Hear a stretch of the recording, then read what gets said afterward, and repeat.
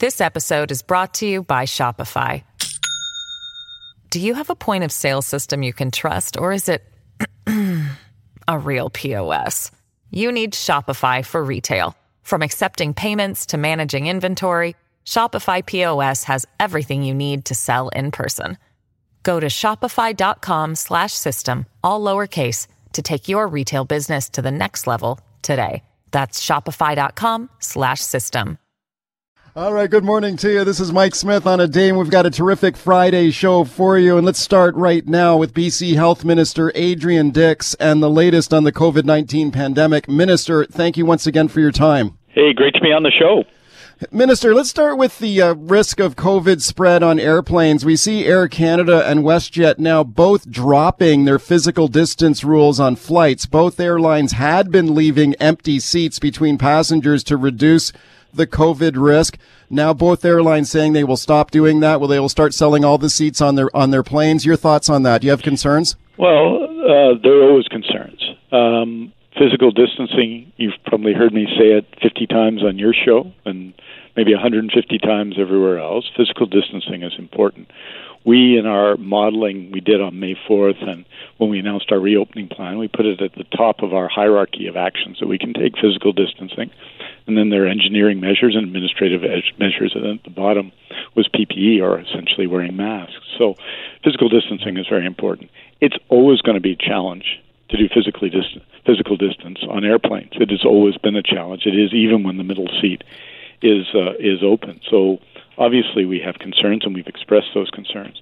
The federal government, which is the sole regulator here, has said they support physical distancing as well. You heard Dr. Tam, in answering the question, who's the Chief Medical Health Officer of Canada, answered this question, said that from a public health perspective, physical distancing 2 meters apart was vitally important. But she also said, and this is clear here, that if you're not going to have physical distancing to the same effect, all the other measures are important too. And this is important for what's happened in BC in the last couple of weeks and over the last few months. You go on the BC CDC website, you see flights where people who are identified that subsequently with COVID-19 were on over that period of time, and there's a list of those flights. And what it says to us is the screening of passengers, which is an airline responsibility, and the individual responsibility of passengers not to travel sick is vitally important, especially on airplanes, because not traveling sick, just like not working sick, just not going to school sick, is a very important way to stop COVID-19. So there are concerns. It's a federal matter, but if you're going to have the middle seat filled, then all of the other things that the airlines are doing and passengers have to do are even more important. Would you like to see the federal government intervene here? I mean, you've got the airlines saying that they're following recommendations from the International Air Transport Association. This is an industry association that represents the airline industry. So I'm just wondering, who's in charge here? Is it the airlines or the government? Do you want the federal government to do something about this? The federal government is in charge. They're in charge. And they've made the decision to advise on physical spacing or physical distancing on planes. They advise it. And but they haven't made it mandatory. That's their call, and they haven't made it mandatory. And they're also saying physical. Do you think they should? Distancing is important. I think it's their call, but What's your call? It's going to be their call. But I've expressed pretty publicly my concern about physical distancing, and I want to remind, under the circumstances, passengers, because we got to deal with this reality, right? Yeah. Not to travel sick. And to, of course, wear their masks, and to understand when they're traveling that they're going to have to wear their masks if they're flying to Toronto, getting on the plane, waiting for however long it takes for the plane to take off, landing. You're talking about 5.5 hours of wearing a mask. All of that you have to understand. So I really encourage people to do, everyone in your audience to do before they travel, is to go to the websites of the airlines where they have lots of information about what they're doing so that they fully understand the risk. Let me give you just a really personal example, Mike. Sure. You know, I have type 1 diabetes, so my risks are higher than yours. And I'm older than you, so my risks are higher than yours, right? And so I have to assess that. Now, I do travel between Vancouver and Victoria as part of my job, and I have been really since the beginning of the pandemic working with Dr. Henry. But I have to take that into account on every decision I make, and I do. And so I'm very obviously conscious of that because my personal risk is, compared to many people, not all, but many people, relatively high.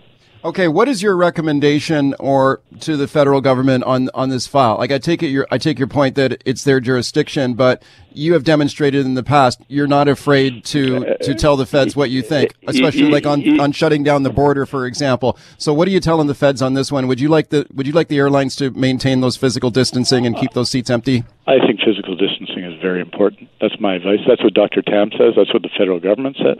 So the federal government. So just so I'm clear, you're saying the federal government should order the airlines to continue physical distancing? Is that your position? I'm saying they got to review the information. They haven't ordered them up to now.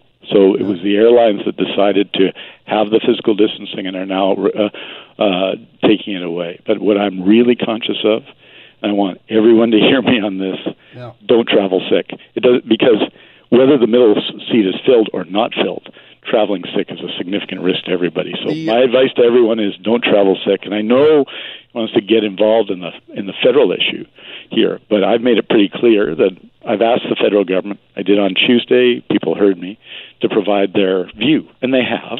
Their view is that physical distancing is important too, but that they think that in the case of the airlines, that should be a decision for the airline, and the airline has to put alternate measures in place. That's the view of the federal government, and that's what it's going to be. So our advice to people is go with your eyes open and be informed. Do you think that I've heard supporters of the airline industry say, look, we have to do this just to survive economically because they're losing so much money not selling these empty seats?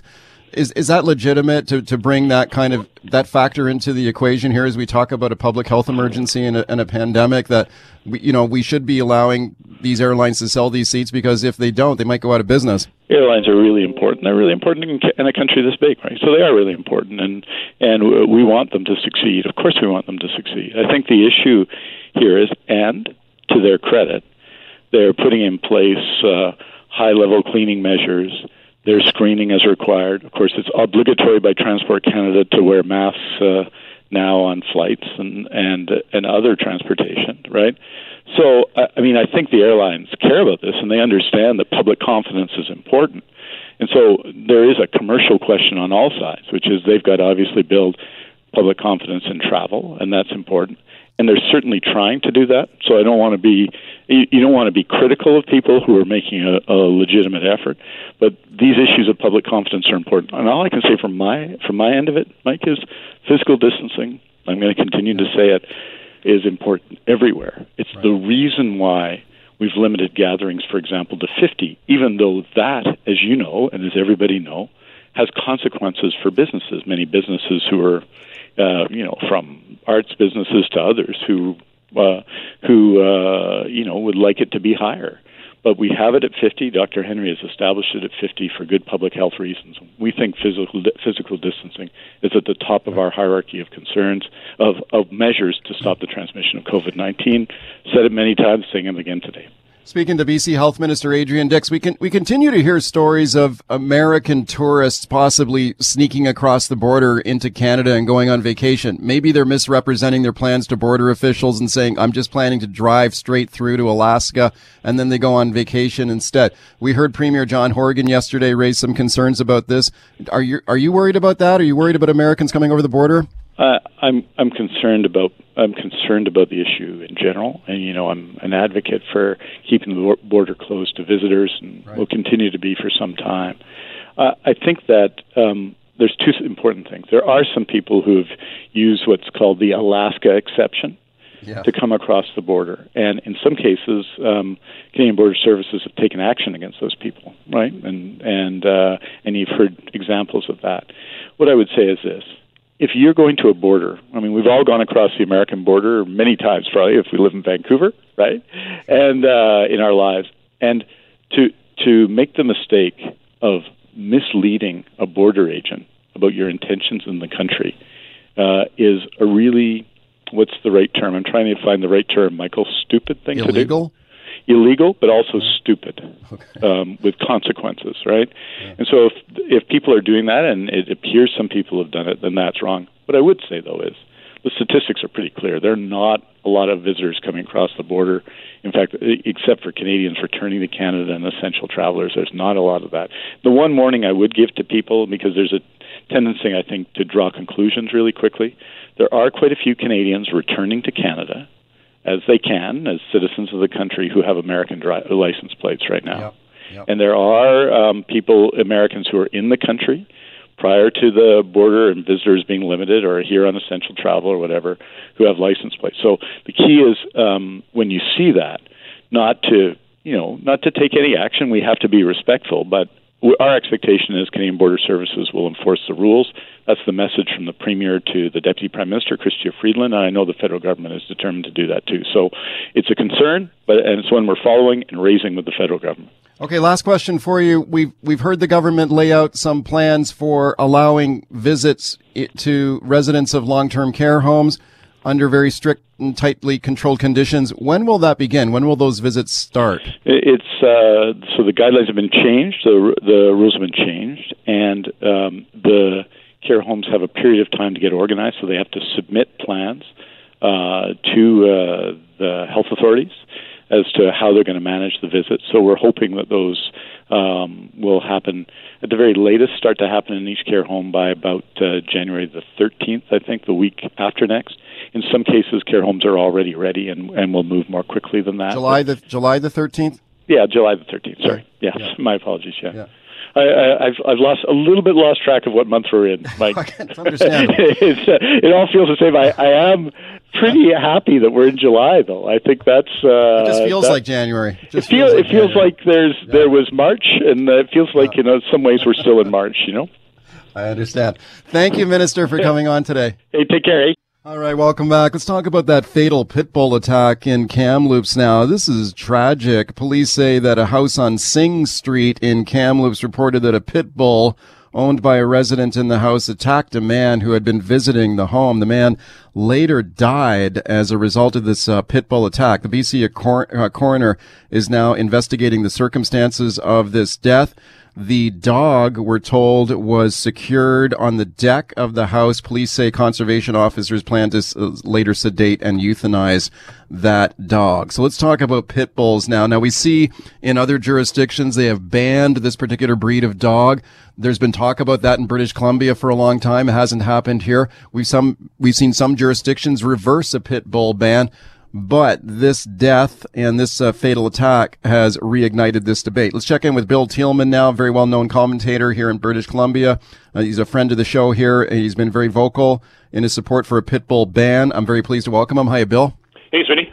Thanks a lot for coming on. So give me your thoughts on this. When you heard about this fatal attack in Kamloops, I know this is an issue you followed for a long time. What were your thoughts? Well, I was saddened by it, of course, and this one's, like many of these attacks, Mike, is particularly tragic because this was a resident's friend. So the dog is in the home, someone comes to visit, and the dog attacks the dog and kills the man. Oh. And we see these stories over and over, really unfortunately, a lot of them in the United States, 30 to 50 kind of attacks like this that are fatals, and a lot of them are children. And I think we've been fortunate in British Columbia that we haven't lost a child yet. But when I was writing for 24 Hours Vancouver, a newspaper in the Tyee, I got an exclusive story of a young woman whose 6-year-old was playing in Crab Park, and they were walking home, and they had their dog with them, a little dog, and this pit bull just bounded right across the park and attacked the little girl, bit her in the face, bit her in the leg. We had pictures of it, and so I fear that it will take a child dying in British Columbia before politicians will be willing to take on what is a very strong pit bull lobby, has a lot of supporters, and they are absolutely opposed to what I think is necessary, which is a ban on the breed. Okay, you mentioned some of those fatality statistics. Could you go over those again? Like how many people actually die from these attacks? Well, there's a group called dogsbite.org in the United States, and they cover the American one. We have not enough statistics here in Canada, I got to tell you. But, for example, between 2005 and 2018, there were 471 American dog deaths, people killed by dogs, and pit bulls were 66% of those. So, this is the most dangerous breed. And, you'll get people calling you for weeks on end after this or emailing you saying, my pit bull is wonderful. And I'm sure that some of them are.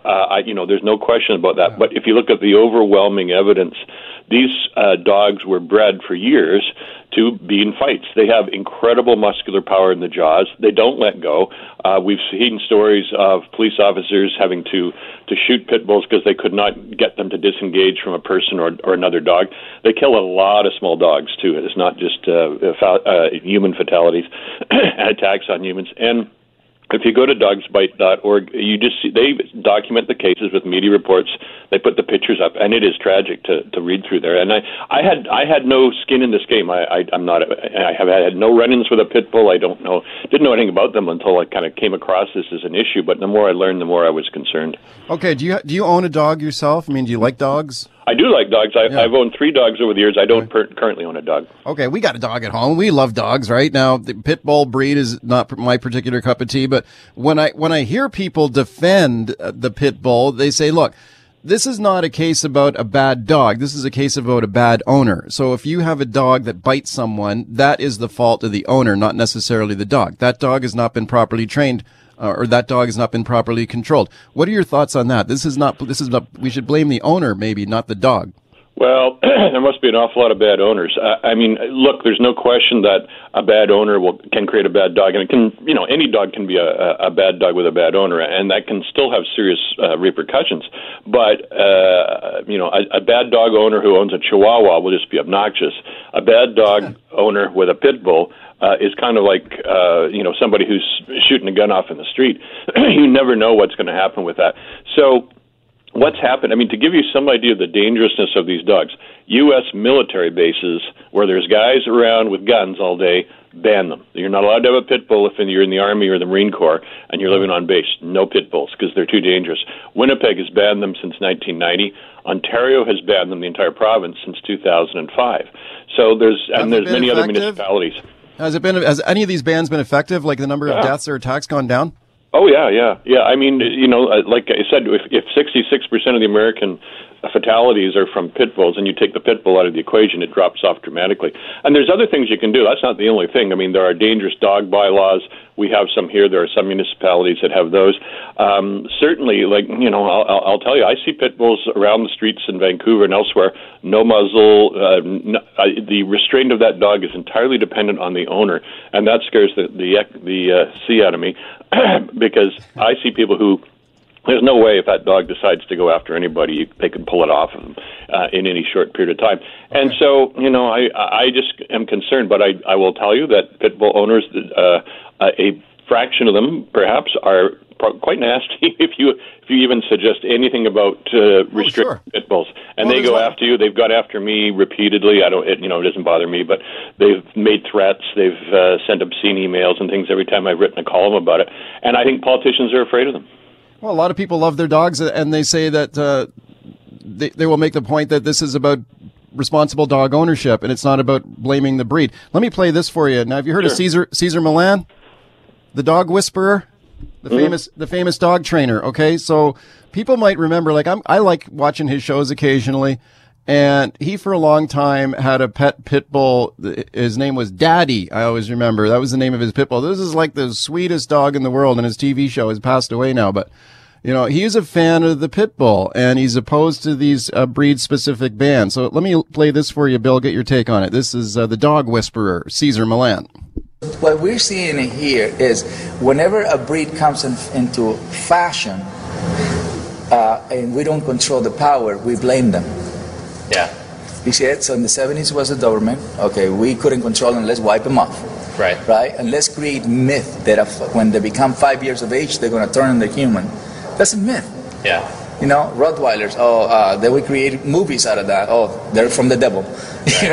And now the pit bull, he can't unlock his jaw. But Petey from the Little Rascals was a pit bull. Okay, he's saying it's basically a myth, and we've seen other breeds in the past.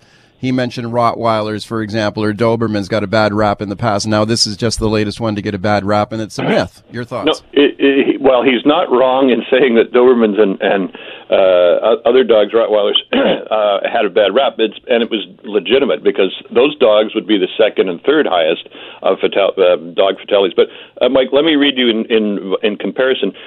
Dr. David Billmore, he's the director of plastic surgery, pediatric plastic surgery for kids at Cincinnati Children's Hospital, and he says, and I quote, "Based on my extensive experience, I believe that the risk posed by pit bulls is equivalent to placing a loaded gun with the safety off on the coffee table. In my opinion, these dogs should be banned."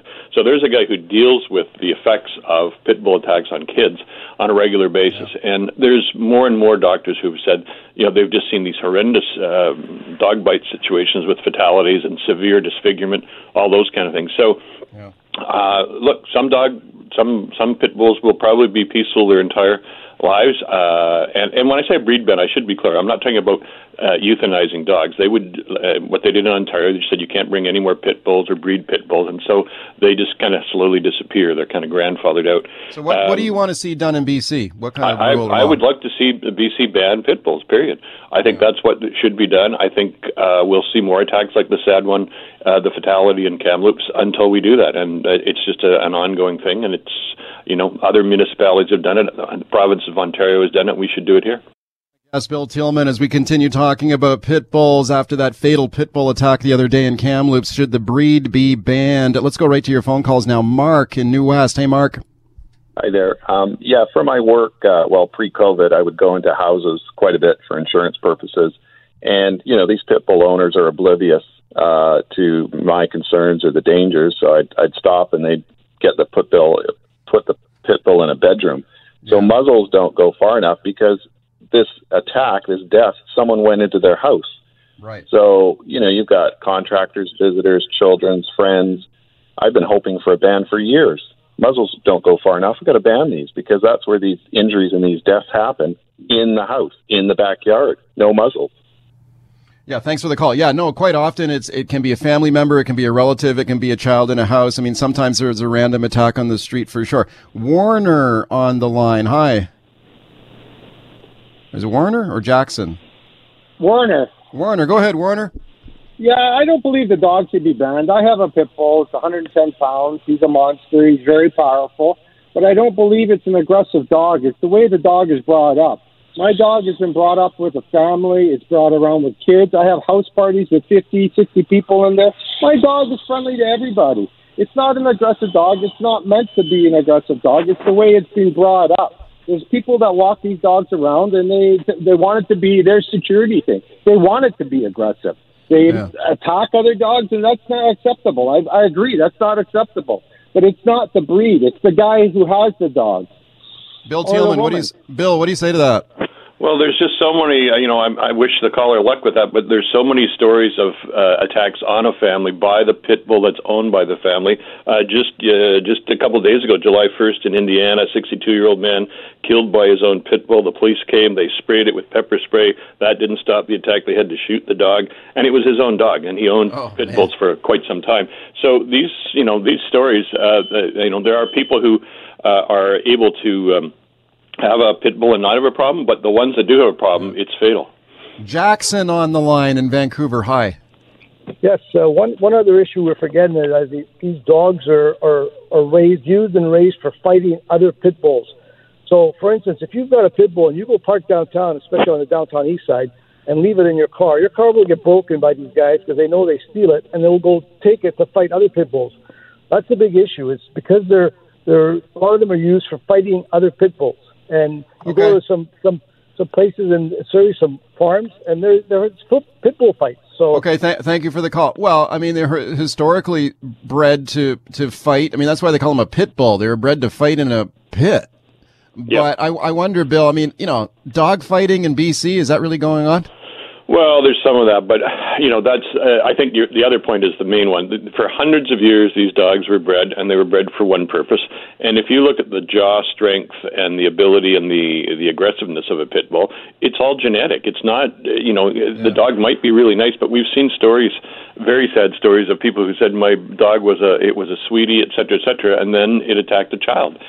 Just snapped. Something happened, odd happened, and all of a sudden the dog snapped. And we've seen that here in Vancouver. or in Victoria, a case a few years ago where the family dog attacked a 2 or 3 month old.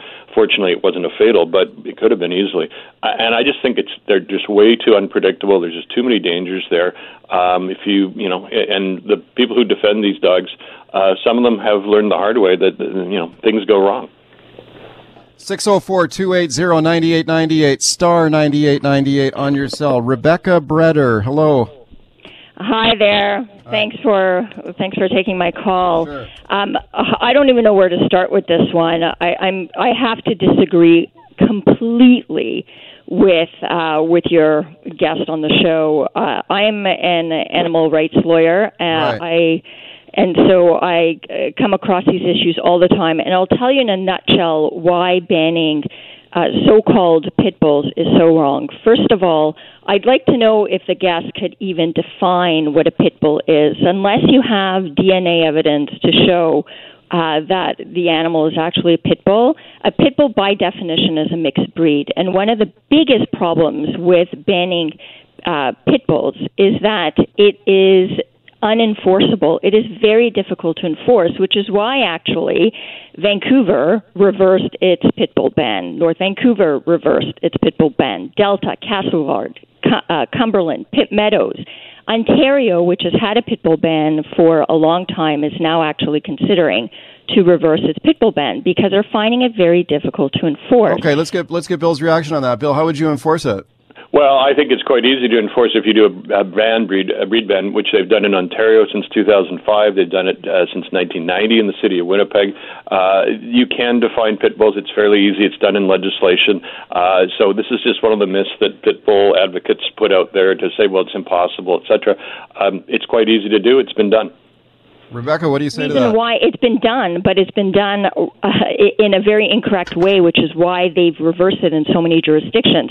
A pit bull, by definition, is an American pit bull terrier or an American Staffordshire terrier or it's Staffordshire bull terrier. I'll give you 3 quick examples of where pit bulls, so-called pit bulls, were wrongfully defined. There was a Fort St. John attack in the Christmas time of 2015. They thought that the dog was a pit bull when really it was an American bulldog. In Yaletown in the summer of 2015, there was a so-called pit bull attack where the dog attacked a puppy. The dog turned out to be a Mastiff Bulldog cross. In Richmond, I mean, I could go on with a list of when the dog was supposedly a pit bull but wasn't. Rebecca, would you be willing to concede that the pit bull has historically been bred to be aggressive and that there's some genetic residual genes there that makes this an aggressive breed of dog?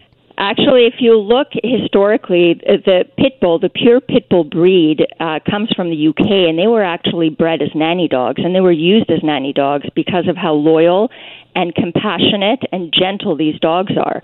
Yes, unfortunately, once they brought these dogs into America, they started breeding these dogs for fighting. But it does not mean that the pit bull dog in and of himself is vicious. Okay, really, Rebecca, thank you for calling in. I'm grateful to you. I hate to step on you, but we're out of time. Bill, we just got 30 seconds here if you want to wrap up. Yeah, I've debated Rebecca before. I mean, there's a whole bunch of pit bull myths. The dogsbite.org organization website, you can look at them all and see that. But you can identify pit bulls. You can ban them. They've done it before. It works. Okay.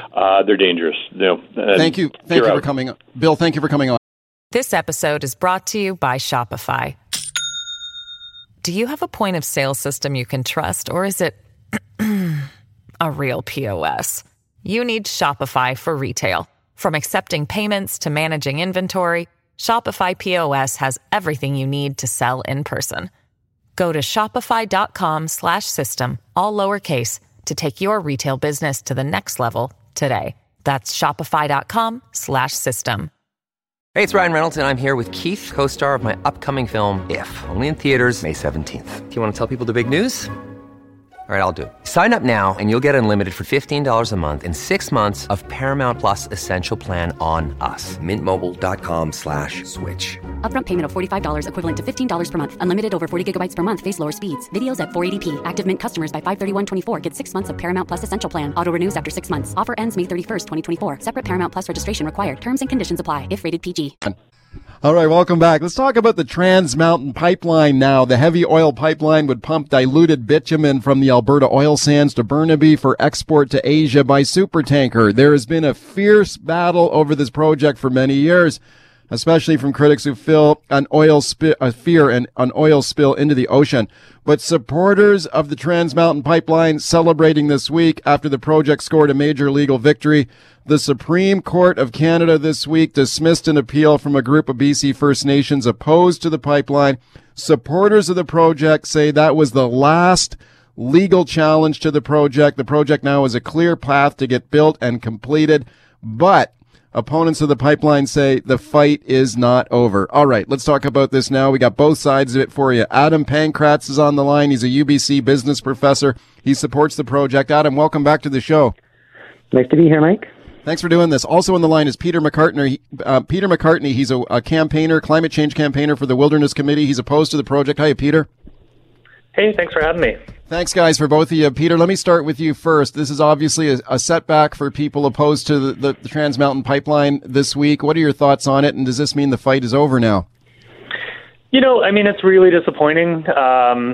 We're definitely grateful to the First Nations who really took this legal challenge as far as they could, all the way to the Supreme Court. And yeah, it sucks to hear that the Supreme Court won't hear their arguments. But you know, the fight is definitely not over. I think, you know, they basically have to build a project the size of a SkyTrain all the way from Edmonton to Burnaby, and we've seen already, you know, without major protests or anything getting in the way, they're already months behind schedule in their deadlines.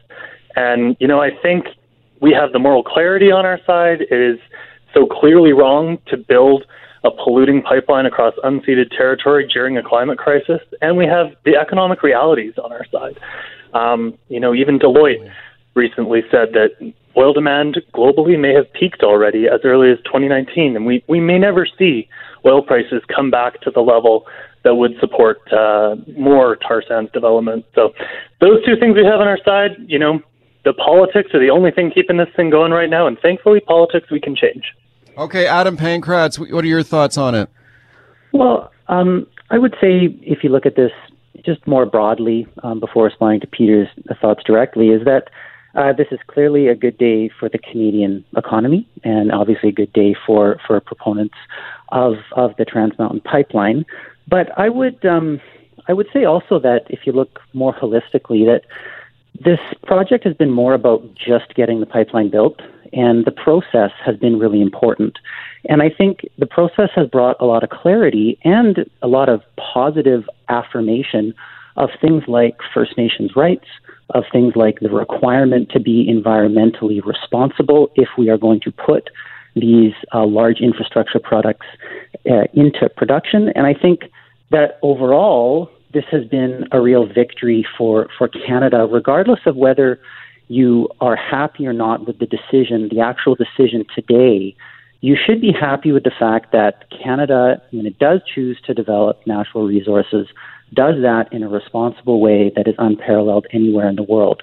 And that's something to be proud of, and that's something that we should all be celebrating today. Okay, Peter McCartney, what do you think of that? Because we have seen the courts in our country take a very hard line when it comes to First Nations consultation and Indigenous rights in our country, and we've seen how this project has been ordered to go back to the drawing board in the past because they did not adequately consult First Nations on it.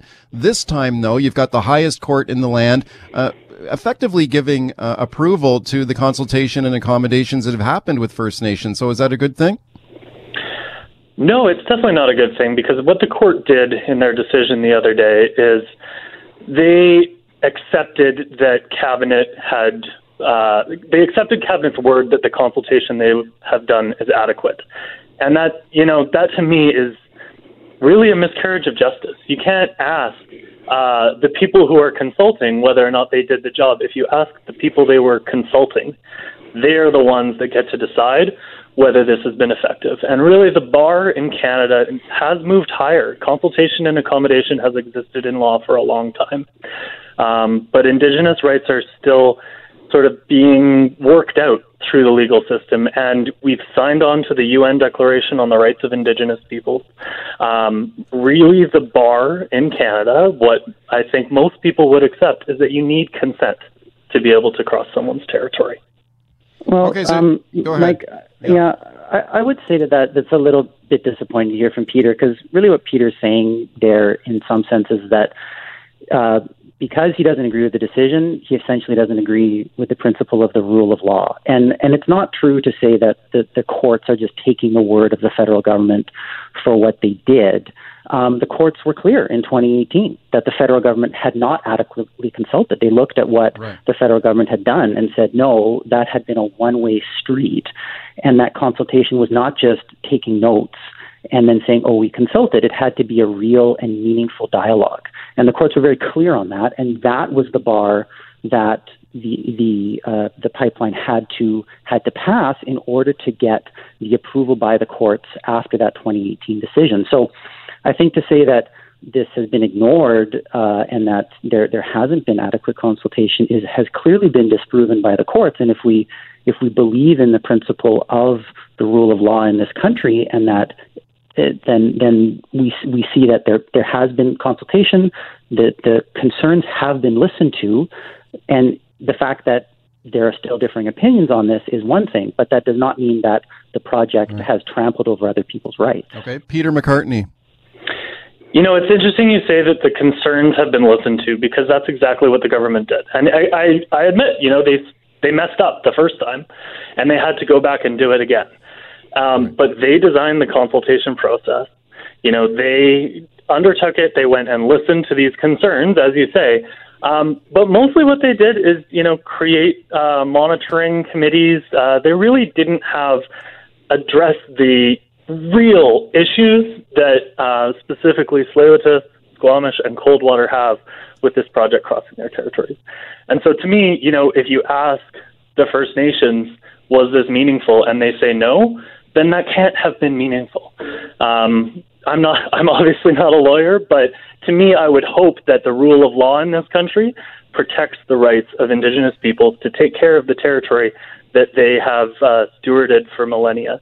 And when you ask about the rule of whose law, it's very clear under Squamish law, under Tsleil-Waututh law, that these projects are not able to move forward. And we need to accept that there are other governance systems that have existed for millennia before our system has been implemented over the last 150 years. Peter, would you say you said that the fight's not over? Where does it go from here now? If all the legal options have been exhausted here now, what is next? I mean, civil disobedience? Do people lie down and block bulldozers? Do you think that will happen? I do think it will happen. You know, it's something we see on many of our campaigns, and this one, people have been pretty clear. You know, they're willing to stand up to a project like this. And you got to think, a pipeline of this scale, you know, it's almost like a set of dominoes. They have to get 100% of the pipeline, 100% on time, and there's all sorts of things that have to fall into place in order to make that happen. Now, we're seeing, you know, their construction schedules that they put out just months ago are already delayed by months. And that's frankly just through sheer incompetence of the people in this organization that have never built a pipeline before. Kinder Morgan only owned pipelines. And so, you know, when you add protesters who are willing to risk potentially a month in prison to go and stand in front of construction, as I know there are many people out there willing to do, I don't see this thing getting finished. Adam Pankratz, what do you think? Will the project get completed now? I think that's pretty much beyond doubt at this point. I mean, can it be delayed by certain things? Sure. I mean, it sounds like Peter is preparing to do things to that nature. But they can do just that. They can delay it. And whatever Kinder Morgan may be, I think it's pretty unfair to characterize them as an incompetent organization. But they you know, this is a project that has gone through the necessary approval, has a clear finish line in sight.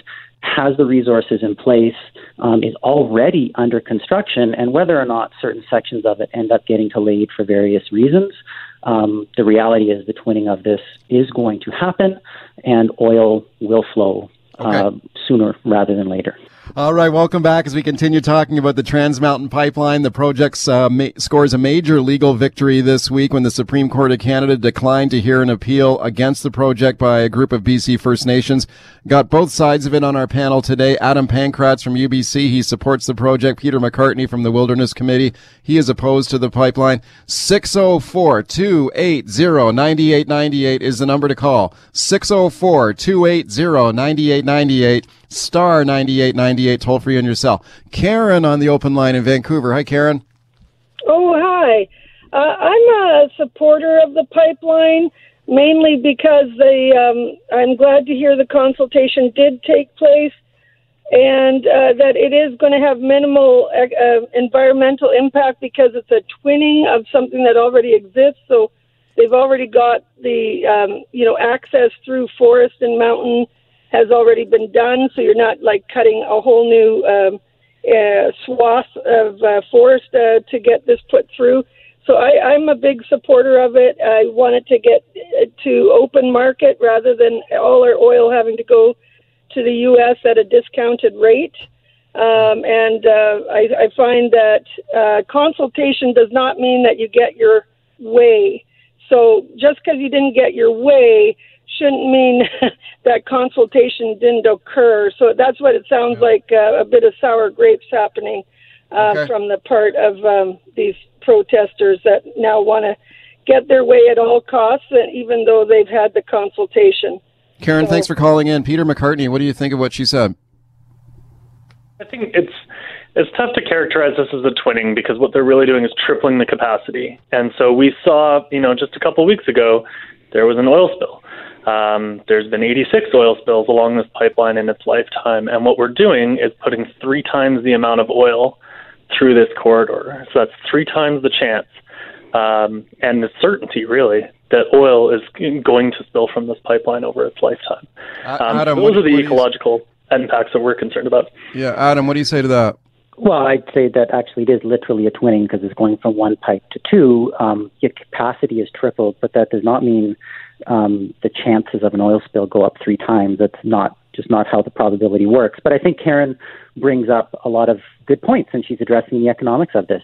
What are we trying to do with the crude oil that's in Alberta? Well, we want it as Canadians to get it to world markets where it can achieve the highest possible market price.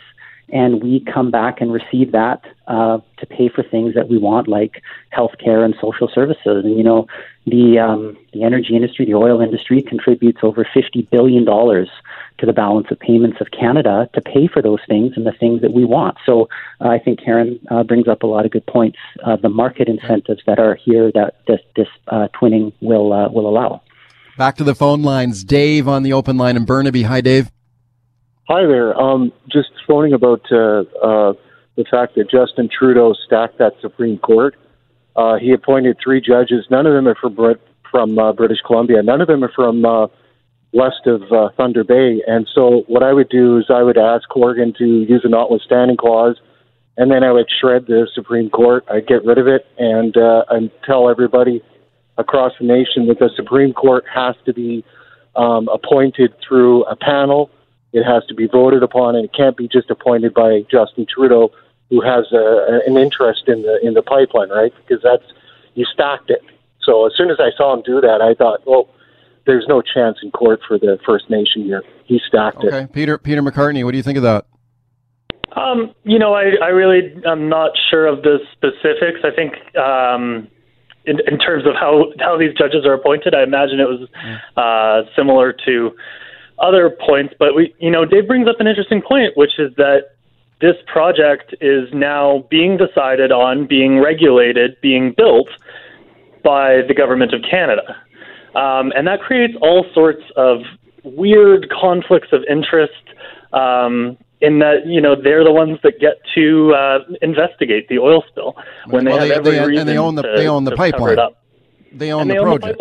Exactly. Yeah. And so, It's interesting to me that now that we have a federally owned Crown Corporation building this pipeline, we have less information, less transparency over exactly what's going on within the closed doors of Trans Mountain. Okay, we've only got a minute left. Adam, do you think that public ownership of the pipeline creates any kind of conflict of interest?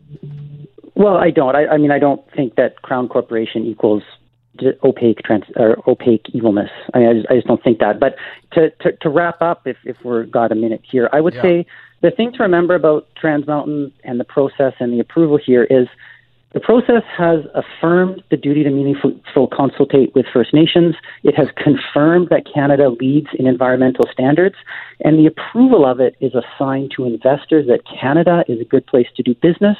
And this approval is good for the Canadian economy as we come out of COVID-19, and we desperately need good-paying jobs and to maximize the resources that we have at our disposal. Okay, with 30 seconds, Peter, if you want to make a final comment.